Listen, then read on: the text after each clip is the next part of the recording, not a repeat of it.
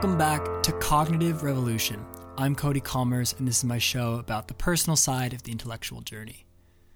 So one thing that's, I don't know if there's some sort of disconnect here, but one thing that I've found recently is that I'm not listening to as many podcasts as I usually have. And I think the reason for this is that I don't know what it is, but I find choice kind of overwhelming at the moment. And I think, it's like in normal life, there are things happening externally to you, and so you don't have to choose everything that you're doing. Some things just happen to you, who you're going to talk to and when you're going to talk to them and what you're going to go do. Some people hit you up and there's things going on, or you run into someone.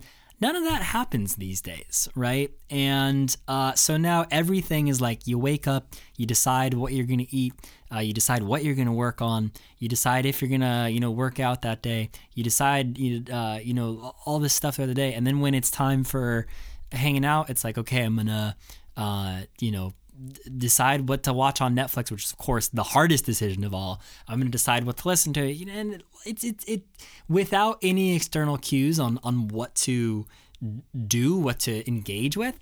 It's just so many decisions over and over and over again.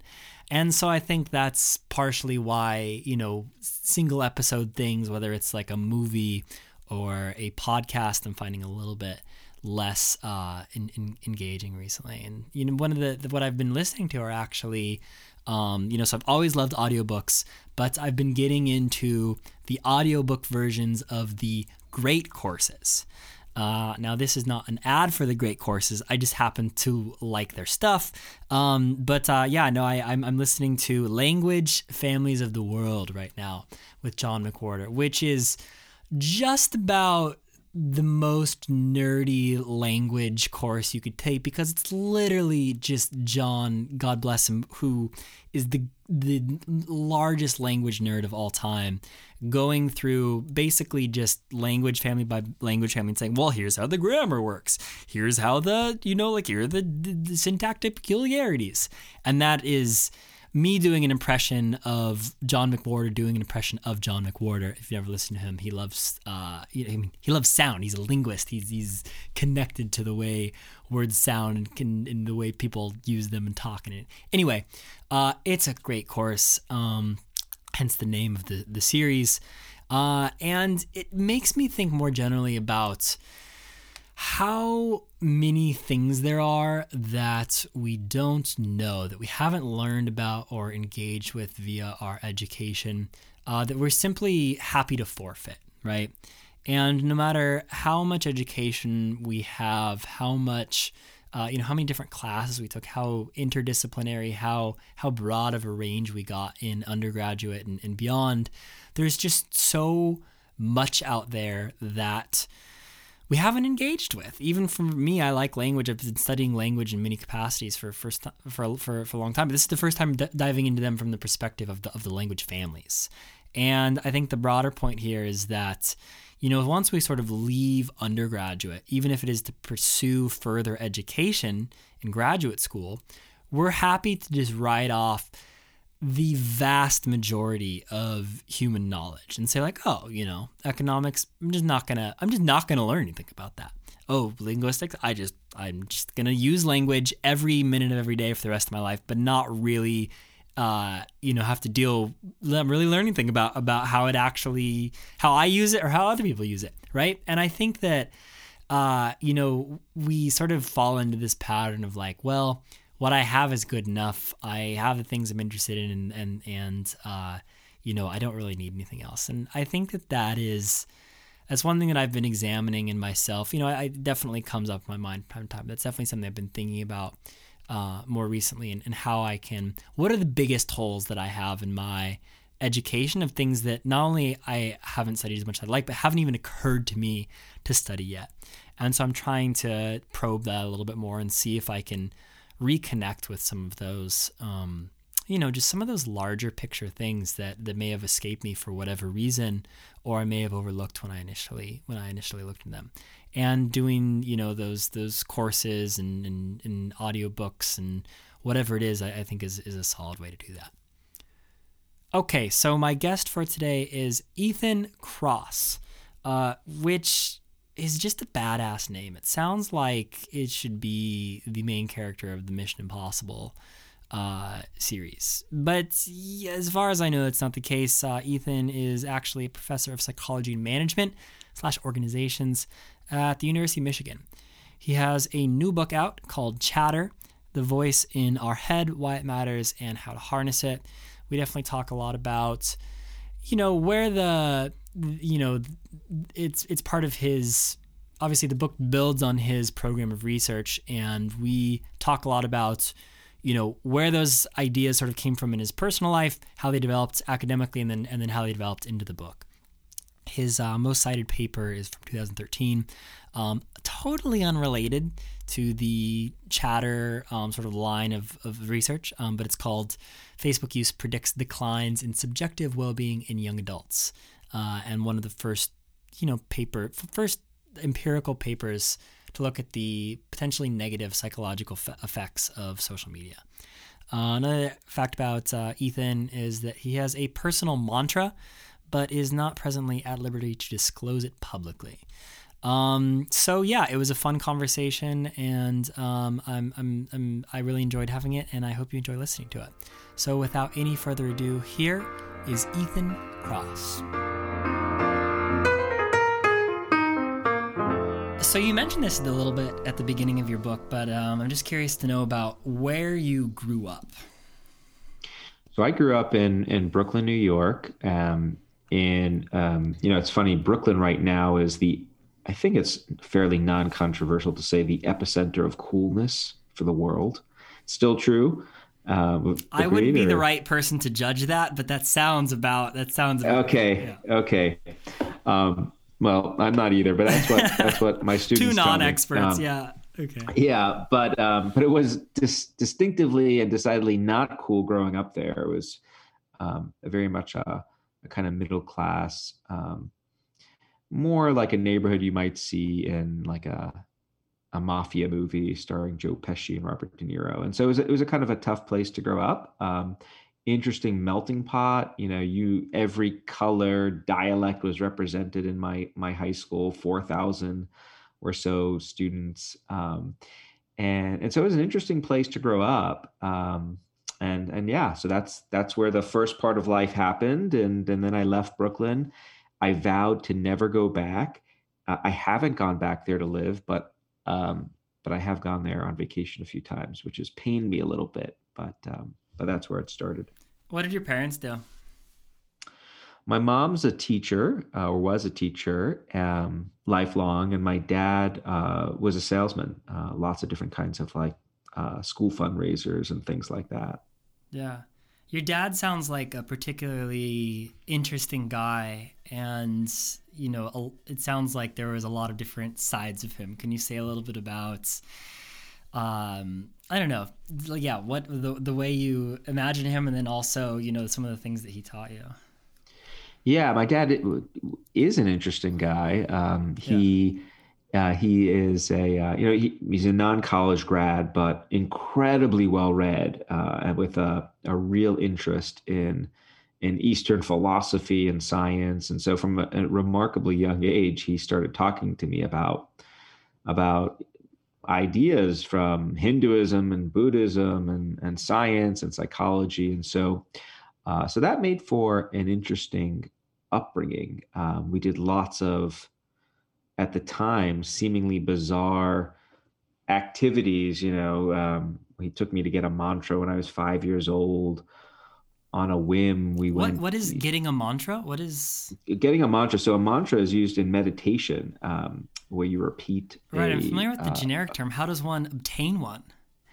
Well, the way I obtained one was by going to a center for meditation in New York City, and you meet with someone who is, I guess, qualified to give mantras, and they whisper it in your ear, and then they tell you not to tell anyone what it is. And so wait, if I asked you right now what your mantra is, you couldn't tell me? You couldn't disclose that? No, I can't. That was an oath I swore, so I can't reveal the mantra. I will just disintegrate if I do. And it won't work anymore. It won't work. Wow.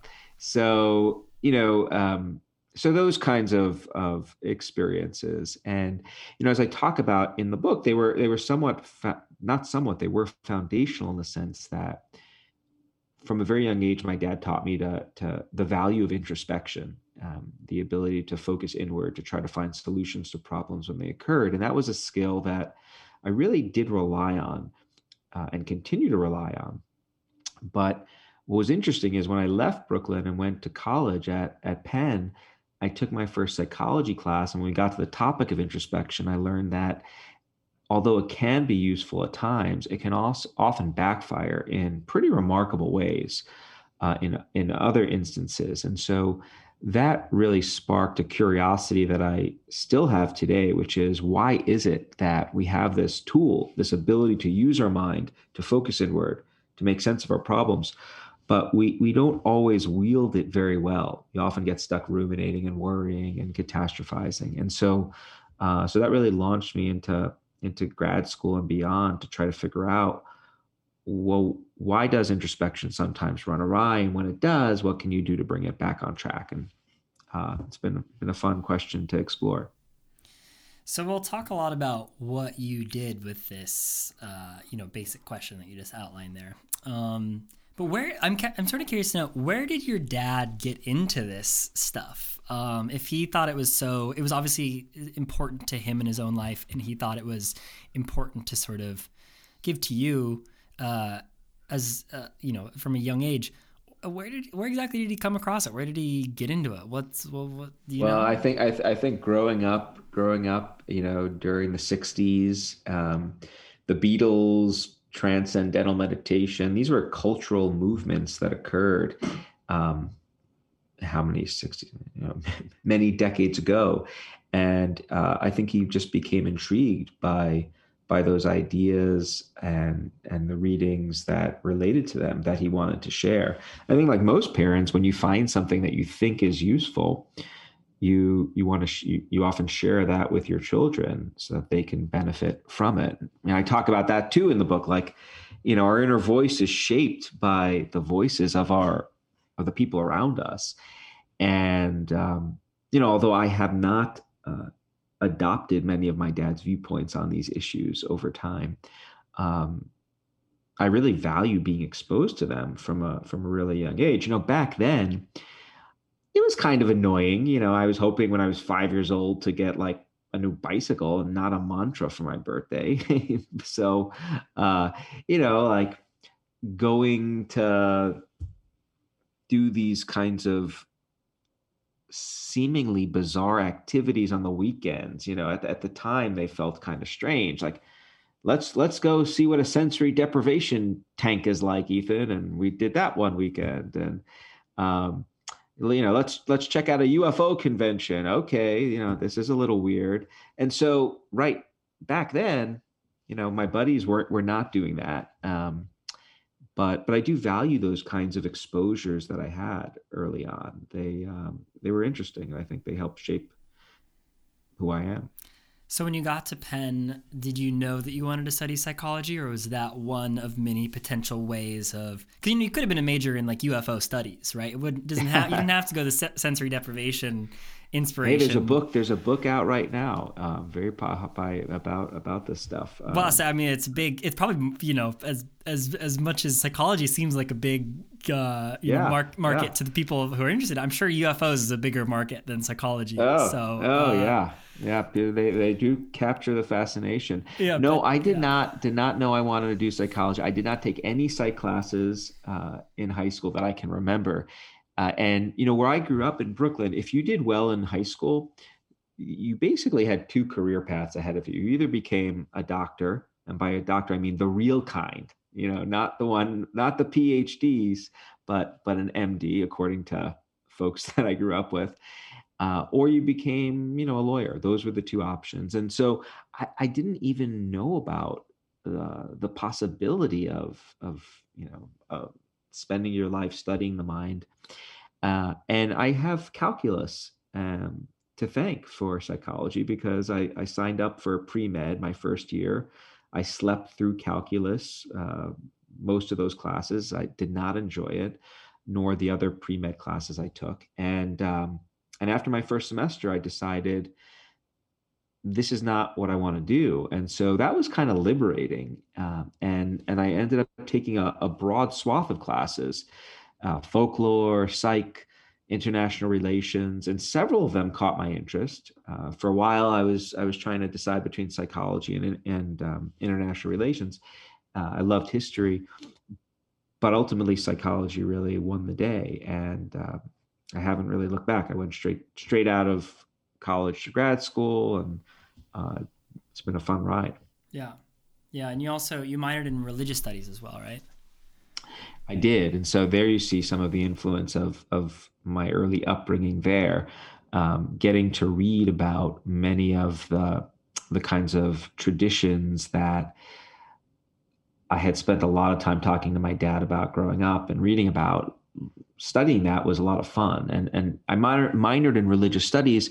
I'd say the bulk of the coursework was actually on Eastern religion, and there's the philosophy plays such a role in religion, and I continue to be captivated by religion. I'm not religious myself. I'm secular, but the idea that we have these systems of ways of thinking that really, in some ways, I think provide us with tools to manage our mind.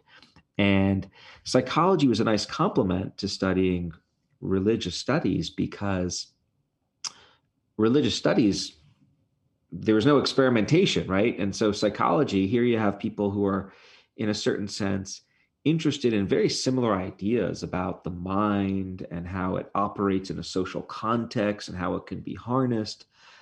But those ideas are then being submitted to experimentation and the scientific method, which I found really attractive. For a while, I thought about actually coming up with my own major, which you can do at Penn, merging religious studies and psychology, but ultimately did not do that. So Yeah. Yeah. Okay. And so psychology sat well with you, along with some other related fields, and like you said, from pretty early on, you had a focus in on the kinds of questions that you were interested in, and you certainly started addressing those during graduate school and everything. So how, like you said, and you also went straight into graduate school. So at what point did you start to get a concrete sense of what this question was about introspection and how we talk to ourselves and our internal monologue and that sort of stuff? When did the ideas around that start to become concrete for you?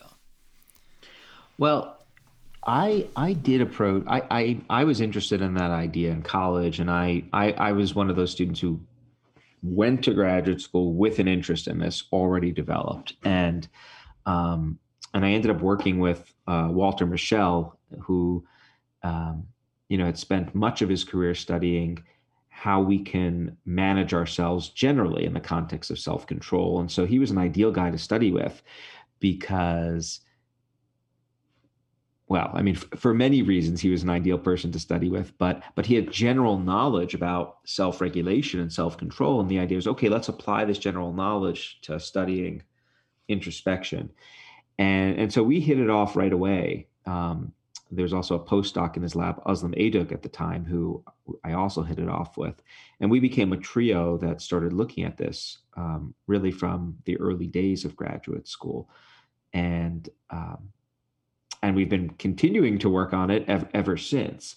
So I think um, that was helpful to just be able to get to graduate school and just hit the ground running.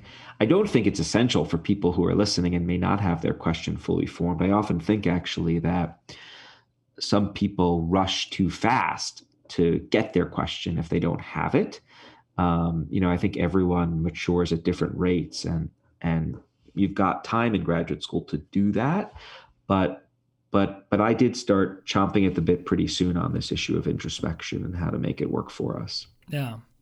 And the sort of first fruits of that were your 2005 paper on when asking why does not hurt, distinguishing rumination from reflective processing of negative emotions, right? That was... Yeah. So what's... Yeah, can you say a little bit more about yeah, yeah, so that was a germ. It's like, okay, here we've got this thing. It makes sense to you on a like personal level. You've got a paradigm for it. How does your research program grow from there?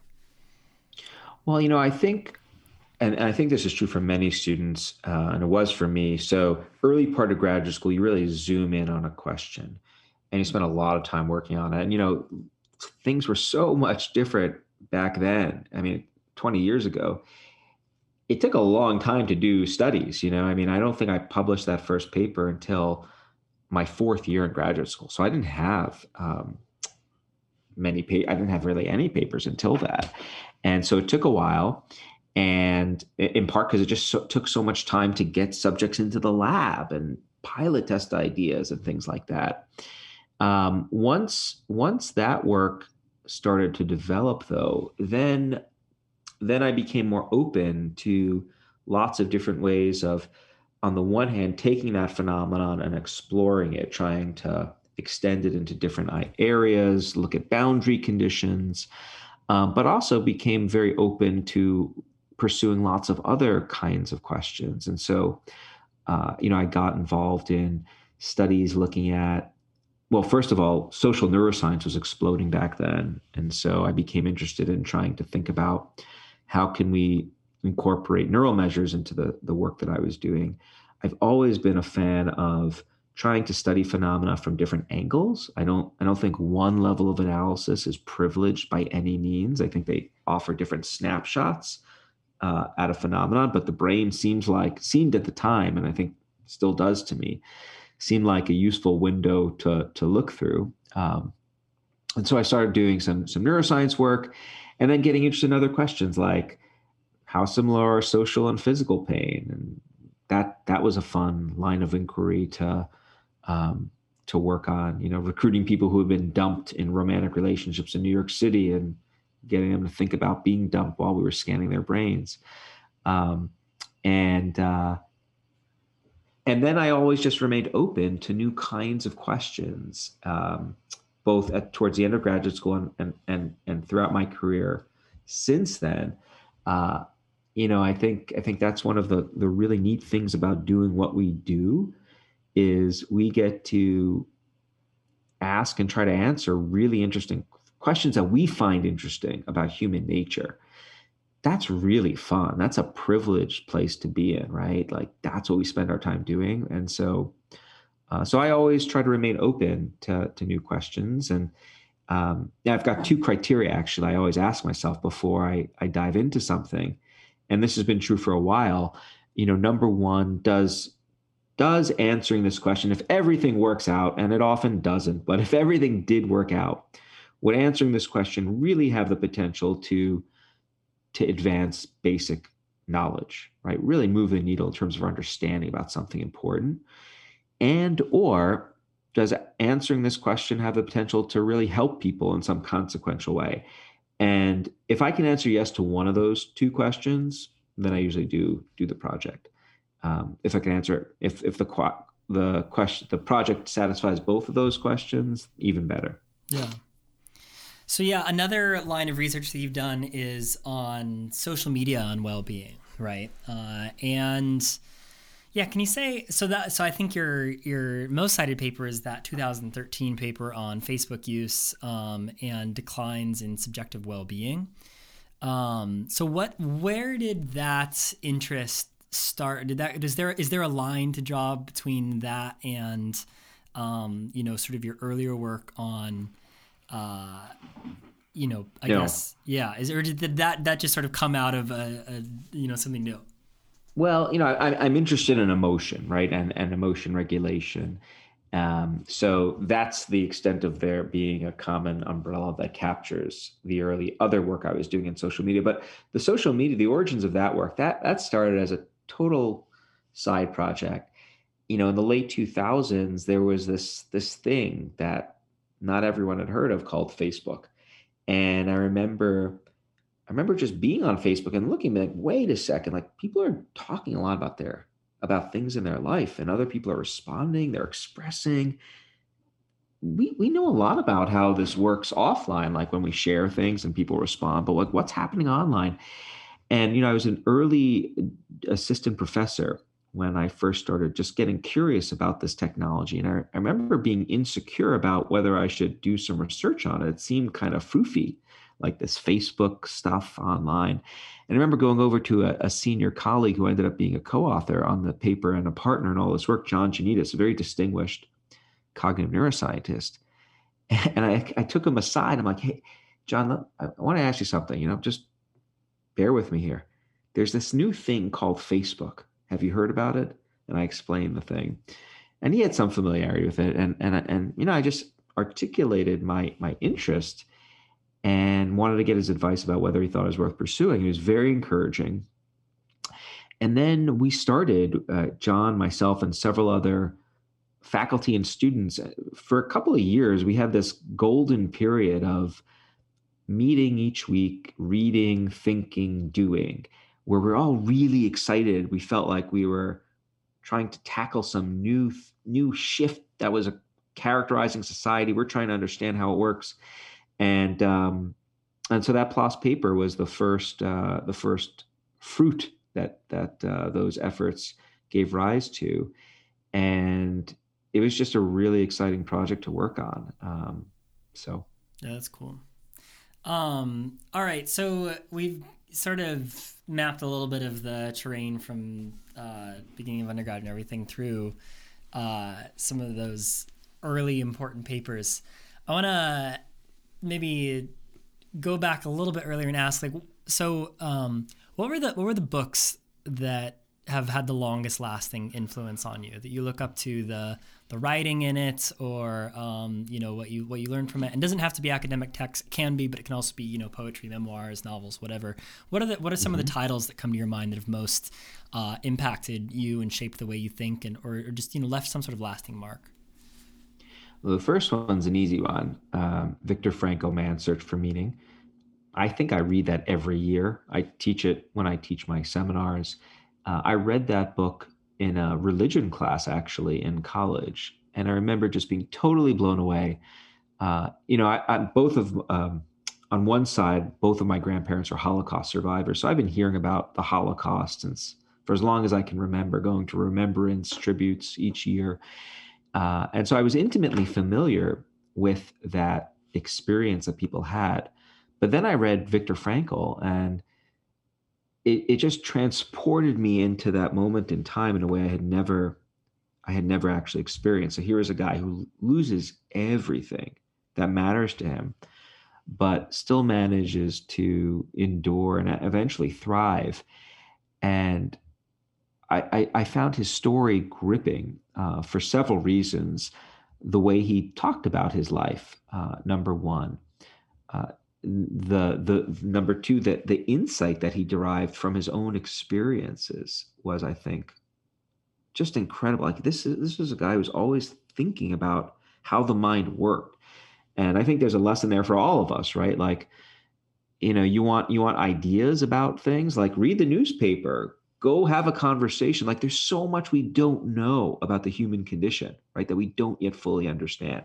Just look at what's happened in the world over the past 4 or 5 years, right? Like there's so much that we can't yet predict. And so Frankel was just, I think, an incredible observer of human behavior. And I loved the message too, the message of hope that was strewn throughout the book. So Viktor Frankl, Man's Search for Meaning, really powerful for me, really impressed upon me the idea that our thoughts aren't our destiny. We possess the capacity to reframe how we think in ways that can improve the way we feel. Another book was Marty Seligman's Learned Optimism. So Seligman was actually a professor at Penn. I took a class with him and I worked in his lab, and we read his book during one of his seminars.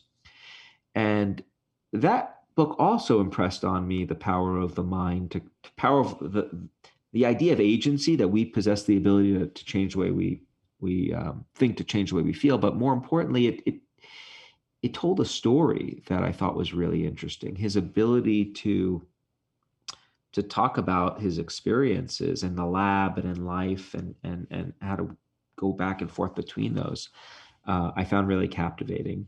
and helpful. And so that's another book that stands out. Two others outside of the psych genre would be uh, Brian Greene's An Elegant Universe. So this was a book about string theory, and I remember reading this right after college and just being amazed, having not taken any physics, just being amazed by his ability to take this incredibly complicated topic and talk about it in ways that people like myself without a physics background could understand.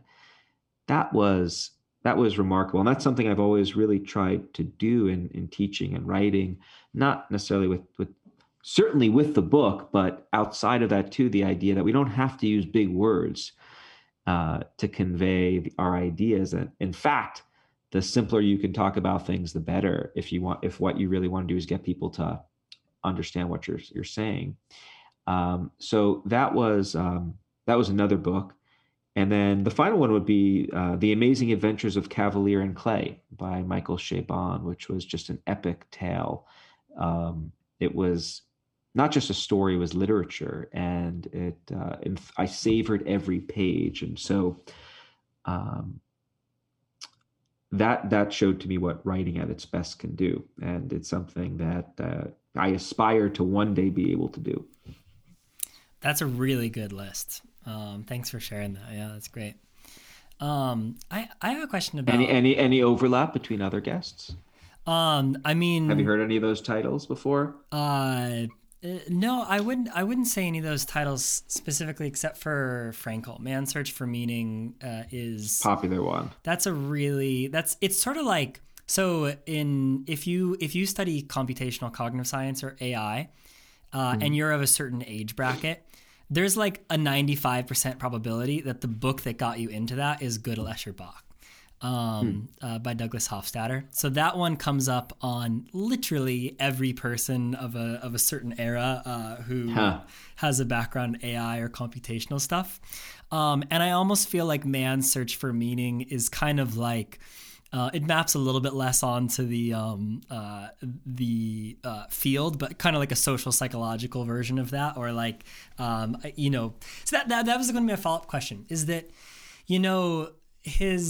what he thinks of himself as, the logotherapy business, the existentialist psychology. Mm-hmm. I don't know which one of those labels, I certainly, those are the ways that he would categorize his stuff. My question is that, that book and what he was able to do with it, obviously so compelling to so many people, but it's interesting that, people like us read something like that, and then we go off and instead of approaching it the same way that Viktor Frankl does, we go run experiments and that sort of stuff. And obviously experiments have, a ton of value. But it's just interesting to me that, Viktor Frankl didn't need to run experiments to derive his psychological insights and behavior and that sort of stuff. And I just think the disconnect there between the obvious ability of him to penetrate what we all care about so deeply in terms of what we're interested in, the mind and its place in meaning making in society and that sort of stuff. The bar's higher right now for contributing those insights. Well, Viktor Frankl was a great observer of human nature, and I think there's still a place for that observation. And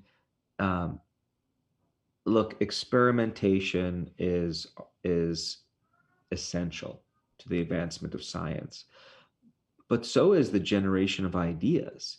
And I think we still see instances of people proposing ideas that haven't been tested yet, but that can be generative and that give rise to a lot of experimentation. So I think that's one way to think about Frankl's contributions. I mean, because there has been a lot of work that was inspired by that work on hope and optimism and cognitive interventions more generally. So I think there are many ways that we can make contributions and that people make contributions in the field. And some people are really good at the experimental process. Other people are good at coming up with the new big ideas, and some people do both. And And so I think there are different pathways to make contributions. But it is true, his contribution was not with random assignment. Hello, Cody here. If you're hearing this, then my guest and I probably just finished talking about the books that have most influenced their way of thinking. This is always one of my favorite questions. One reason is because a person's favorite books, or a smattering of the ones that come to mind at any rate, is such an interesting portrait of the way they think. But it's also a great way to find new books. There are so many books out there, especially new ones. And let's face it, not every one of them is going to really change the way you think about anything important. One of the most effective ways to find those high-value titles is to read the things that have been most impactful to the people you admire or look up to. Speaking personally, after interviews, I often find myself ordering the books we talked about or other books by the author that I may not have read prior to our conversation. And so I've started compiling book lists based on each episode of Cognitive Revolution.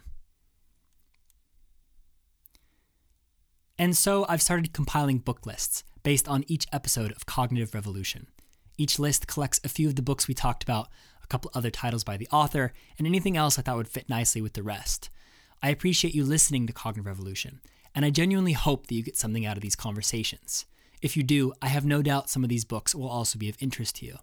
Instead of asking for money to support this podcast through Patreon or some other service, I'm asking you to buy a book.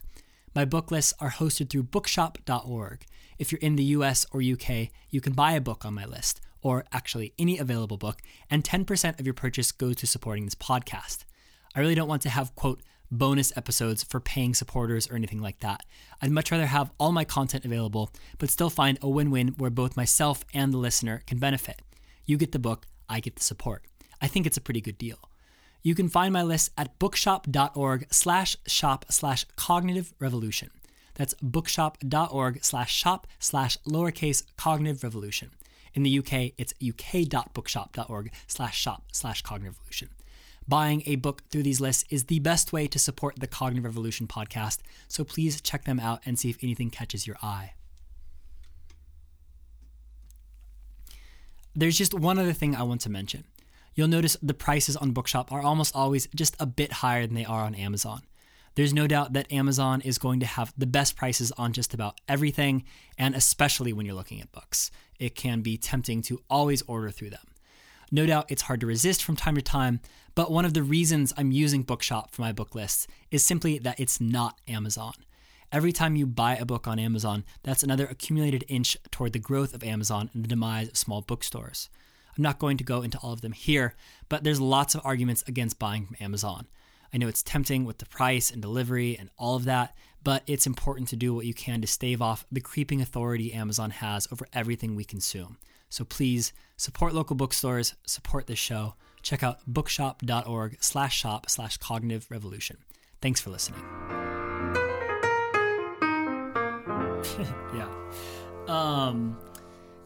It's something I think about a lot, the difference between literary contributions to understanding and scientific ones, right? And I think what trained psychologists are trying to do is something that's scientific in the best case scenario.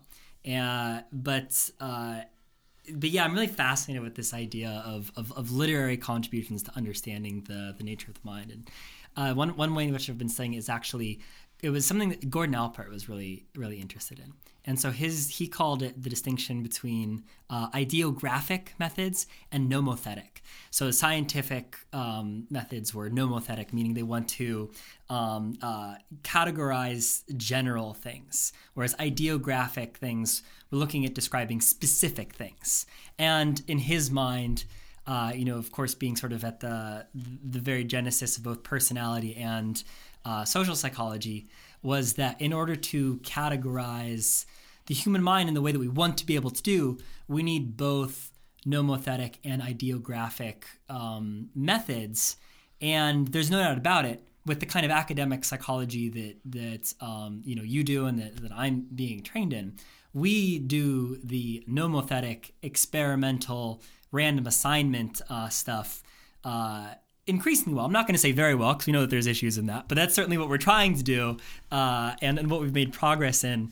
And I don't know, there's a part of me that's like, wow, I'd like, it's much harder to make progress on that literary ideographic, very specific thing in terms of that. But when something hits on it, like a Viktor Frankl Man's Search for Meaning, it's so powerful.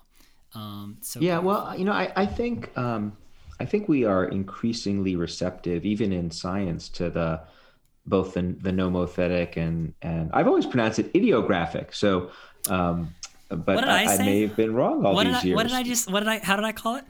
You said ideographic, and Mm, I don't actually know which one is correct. you're So probably right. I let's give listeners both options, Yeah. so they can choose for themselves. But I think the ideographic approach is also really powerful. And actually, my advisor Walter Mischel was in many ways a proponent of the two, right? Mm, Because his theory of personality was that we all have our unique if then signatures which characterize our personality. So I may be very conscientious in one domain, but not conscientious in another. And my level of openness and eroticism may also take this characteristic profile that is unique to me, like a fingerprint. But that, and certain people may have similar kinds of profiles. And I think there is real value in that approach. Um, so I think we can do it, and methodologically we're developing tools to do that kind of science increasingly, and I think both are really important. But I think the it's interesting having now written a book and traveling a little bit in this other space of what I think you're calling literary contribution. And you know science and writing, these are different ways to have impact and to advance ideas, and I don't think one is better than the other. Both have value, both have strengths and limitations. And so I think for people who are interested in having impact, it's just important to think about, well, what does each approach do for you? And there are lots of ways of contributing. I mean, that's what I've learned and discovered and continue to discover over the course of my career. Teaching is a way of having impact, both nomothetically and ideographically, right? I mean, I used to teach big classes here, 300 plus students, and it's great. They learn about social psychology, and then you get a letter from one student who talks about how learning this information really changed them. That sticks with you. That's ideographic, right? That's a N of one kind of contribution. That's meaningful. That's a life. And so I think there are lots of ways to have impact, and writing is one of them. I should also say that there's a huge level of variability, right, in terms of what we read and the evidence that goes into it, the quality of the ideas. But that variability is also true in science, of course, right? Like, even if everything is great methodologically in a study, there's still the quality of the inquiry and the methods and things of that sort. So I think you've got variability in both domains too. absolutely. No, that's that all. I agree with a lot of that. Let's talk about the book. So, Chatter Sure. came out a few weeks ago, and congratulations. That's very exciting. Thank you. When did that process? So obviously the ideas in that book go back a long way through what we're talking about. In many ways, started in childhood, even for you. When did it start to become a book? When did it start to become a book? Yeah. About 4 years ago, I would say, which is when I really started the process. I was I was looking for just a new. So number one, there are lots of different pieces of work that I had done, and that other people had done, that I was beginning to see connections between, and then I was looking for an opportunity to step back, which I study, right? The value of often stepping back, and I was really interested in just trying to think through how they fit together. And I was also looking for like a new challenge. Like I do always think like you want to be challenged, and look, you want to be challenged, write a book. Not so simple, not so easy. At least I didn't find it to be a very easy process. And I had a sabbatical coming up. I had just finished a tour of duty as an editor at a journal, and so I was just looking for something new, an intellectual kind of challenge, and writing a book seemed like one of them. And so I took the sabbatical to just read and think and write. And it was really, really actualizing, to use another term from existential psychology. It was just fun to make connections. I think it's so easy to get so in immersed in your own line of work, in your own little pocket of research. And so being able to read broadly in cultural psych and religion again, and environmental psychology, and diving into the cognitive neuroscience and developmental literatures around this question that I've always been fascinated by, this ability we have to introspect and talk to ourselves about our problems. Um, that was a lot of fun. And so the book was born over the course of that sabbatical. And when I finished doing the deep dive and summaries, I felt like I had something important to say. And then I took, the next 3 years and tortured myself trying to say it clearly. And so hopefully it has had that effect. What was challenging about writing the book that you didn't necessarily expect would be challenging? Oh boy. I don't know if we have enough time to cover all these things. So what was challenging? So number one, it's a different kind of writing. It's not only writing clearly, which has always been important to me, but it's also, in a certain sense, journal writing is extremely linear, right? It's linear thinking, logical structure.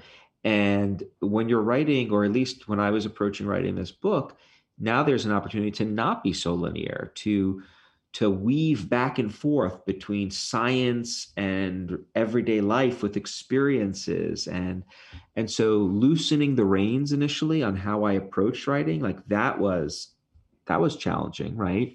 Then there was a totally different skill set that was required for writing a book as opposed to a journal article. There was journalism. I had actually written for the school newspaper at Penn, so I did have some experience doing journalism, and it was really fun to kind of dust off some of those skills and start interviewing people. And I tell lots of stories in the book to really bring the science to life. We know that people think in terms of stories, so stories can be a really powerful tool. But what I didn't realize was that the stories you use in a book really have to be good stories. Like, we all have like anecdotes we can draw from our own life, but to squeeze 3 pages out of your own anecdote, it better be a really good personal story. So my editors really pushed me to get great stories. And sometimes that took like, interviewing 10 different people until I found one that really hit. So that was tough. And then of course there was the challenge of honoring the science, um, but without all of the space that we might use in a journal article to do so, right? So like, how do you describe something responsibly, not overclaiming, not underclaiming, not having a hedge in every single sentence of your writing? So that was challenging too, and so there was a lot of effort and thought I put into that, and I hope I got it right. So one of the stories that you use in the book is about Bronislaw Malinowski and the Trobriand Islanders, right? Without giving too much spoilers away, could you say a little bit maybe about what that's I've always loved that part of anthropological history and everything like that. Can you just say a little bit about what that is and what you use that story to convey in the book? Well, so Malinowski got stranded in the South Pacific during World War One, and he ended up living with an Aboriginal group of individuals called the Trobrianders, and he observed their behaviors. And one of the things that he observed was that when they engaged in high stress activities like going fishing in shark infested waters, they engaged in elaborate rituals before doing so. But when they did the very similar activity, fishing, but in safe territory like shallow lagoons, they didn't do any rituals. And so from that experience, that Indiana Jones like experience, he um, came out this idea that what rituals do, so rituals, structured sequences of behaviors, they provide us with a tool for managing our minds, for helping us manage what I call chatter, negative thought loops that characterize anxiety and rumination. And I just love that story. I think that's another Viktor Frankl kind of story about a person who has their eyes open and to their student of human nature, and there's an observation that comes out of it. And fast forward now several decades, and there's a burgeoning literature on the role that rituals play in helping us manage negative states. And really fascinating work. I had so much fun exploring the rituals literature. I mean, I think in popular culture, we often equate rituals with OCD and bad things, but and they do have a place in OCD, but I think it's easy to forget that cultures around the world prescribe rituals for cases in which we're prone to experiencing stress and chatter. For example, grieving rituals. Cultures around the world give us things to do, structured sequences of behaviors when we lose someone, when we experience the ultimate kind of chatter provoking loss, or birthing rituals. You look at sports and you see players performing rituals before games. And so that's Malinowski, and the rituals work. That was fun because one of the things it highlighted for me was that I think we often think about how people manage chatter as something we do inside our heads, like there's strategies, things we can do to change the kinds of conversations we have with ourselves. And I talk a lot in the book about the different tools that exist for shifting our internal monologue on our own. But what researching the book made clear was that tools exist outside of ourselves too, in our relationships with other people and in the physical world around us. And so in a certain sense, we exist in spaces that are designed to help us manage the conversations we have ourselves from the outside in. And that I found to be truly fascinating. And the science around it was really cool to explore.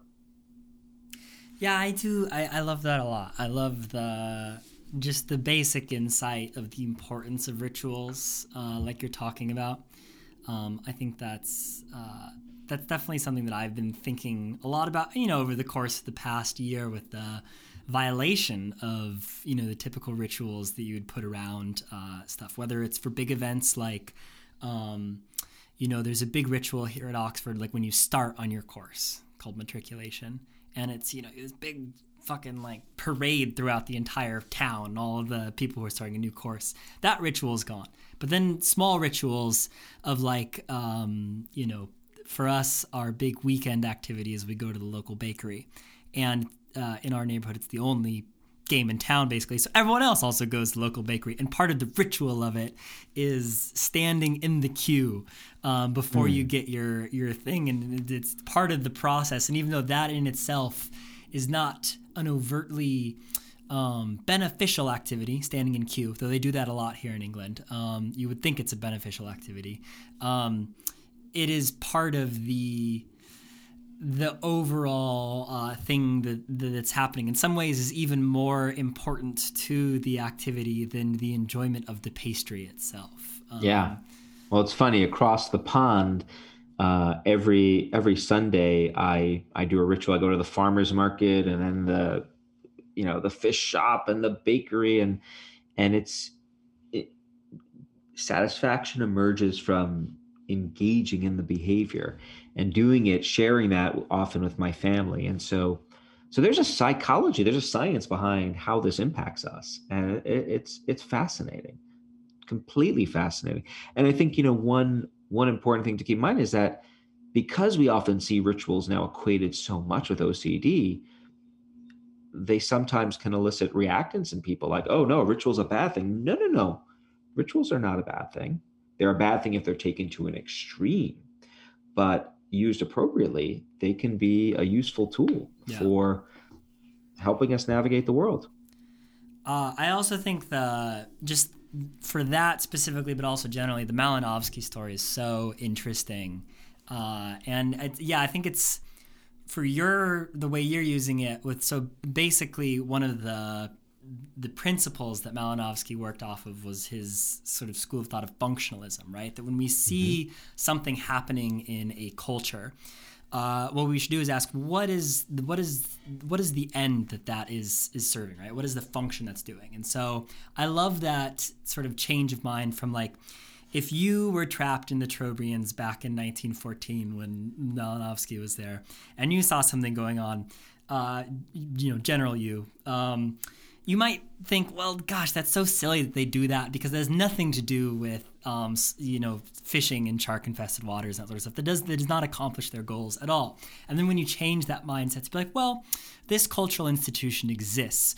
What could it be doing? That's such a fascinating question to ask and way to look at other people's experiences of the world, and different than I think our normal mode of being, where when we look at other people's activities, if what we see them doing it's not obvious what it's accomplishing, then we just are so quick to write it off as like, well, that's a very silly and irrational thing to do, Well, I mean, I couldn't agree more. And, one piece of advice I would offer to listeners is to, if you're in this space, is to follow Malinowski's lead in that regard, because I know personally I've benefited so much from just having my eyes open to the world and asking exactly the kinds of questions you're describing. I mean, some of the work we've done more recently on distant self-talk, it follows in that tradition. So why do people sometimes use their name when they're talking about their own problems? Like, this had been written off as a sign of narcissism, right? Like, or quote unquote craziness. But in fact, we've found that it serves a function. And so there's a lot of behaviors to explore out there. I think you just need to find the ones to home in on. Yeah. Another thing that I love about that story is Malinowski's role in the history of anthropology, because he was really the person who developed the modern fieldwork methodology that exists in anthropology, even to this day. Because before him, and part of it was, like you said, him getting stuck during World War I. He couldn't return to Poland, where he was originally from. And so he was stuck down there, but he took his field work seriously in a way that other people before him did not. So this is kind of crazy to think about, but there are two innovations that he made in anthropology where there's a great essay on this by, I think, Anthony Forge, but basically this is the sentiment echoed by a large portion of the field, is he invented two things. One is learning the language of the people who you're studying, which seems like it ought to be a prerequisite, very intuitively, but it wasn't back, in like Edward Tyler and other founders of anthropology previously to Malinowski. And then the second one is the tent. He pitched the tent in the middle of the village with the people that he wanted to understand and that sort of stuff. And I think there's definitely some metaphors in there which are relevant for the kind of stuff that I'm interested in psychology and intergroup, sort of processes and interactions. When you are trying to understand someone who's very different than you are, you need to speak their language, and you need to bring your tent, spend some time with them to do that sort of stuff. So yeah, absolutely. I think that's a great characterization. And, the cool thing is that we have tools to do that nowadays, right? Like, so, you may not be pitching a tent with outgroup members, but you could certainly sample their behavior with experience sampling and smartwatches and like learn a lot about them as they're living their lives. And so the kind of methods renaissance that I think we are living through here provides people with an incredible toolbox that they can use to really immerse themselves in the psychology of others. So that, I think it's a very exciting time to be doing what we do.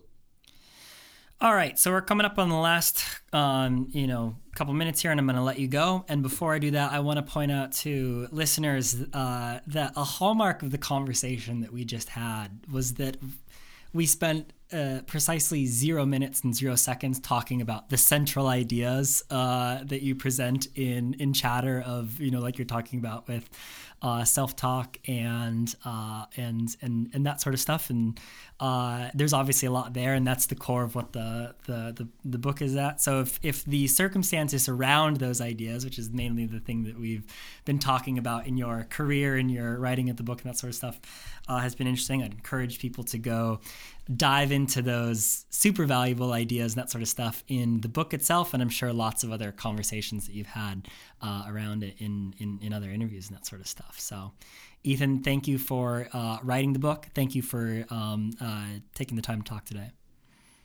Thanks for having me. This was super fun. I'm really happy you invited me. That's it for this week on Cognitive Revolution. As always, thank you for listening. If you want to support this show, you can do so by purchasing a book at bookshop.org/shop/cognitive revolution. Or if you're in the UK, uk.bookshop.org/shop/cognitive revolution. If you enjoy the show, I'd also appreciate it if you would consider subscribing through whichever platform you'd be listening through, or by leaving a review on iTunes. These numbers are one of the main drivers of bringing new listeners to the show, so it really helps a lot.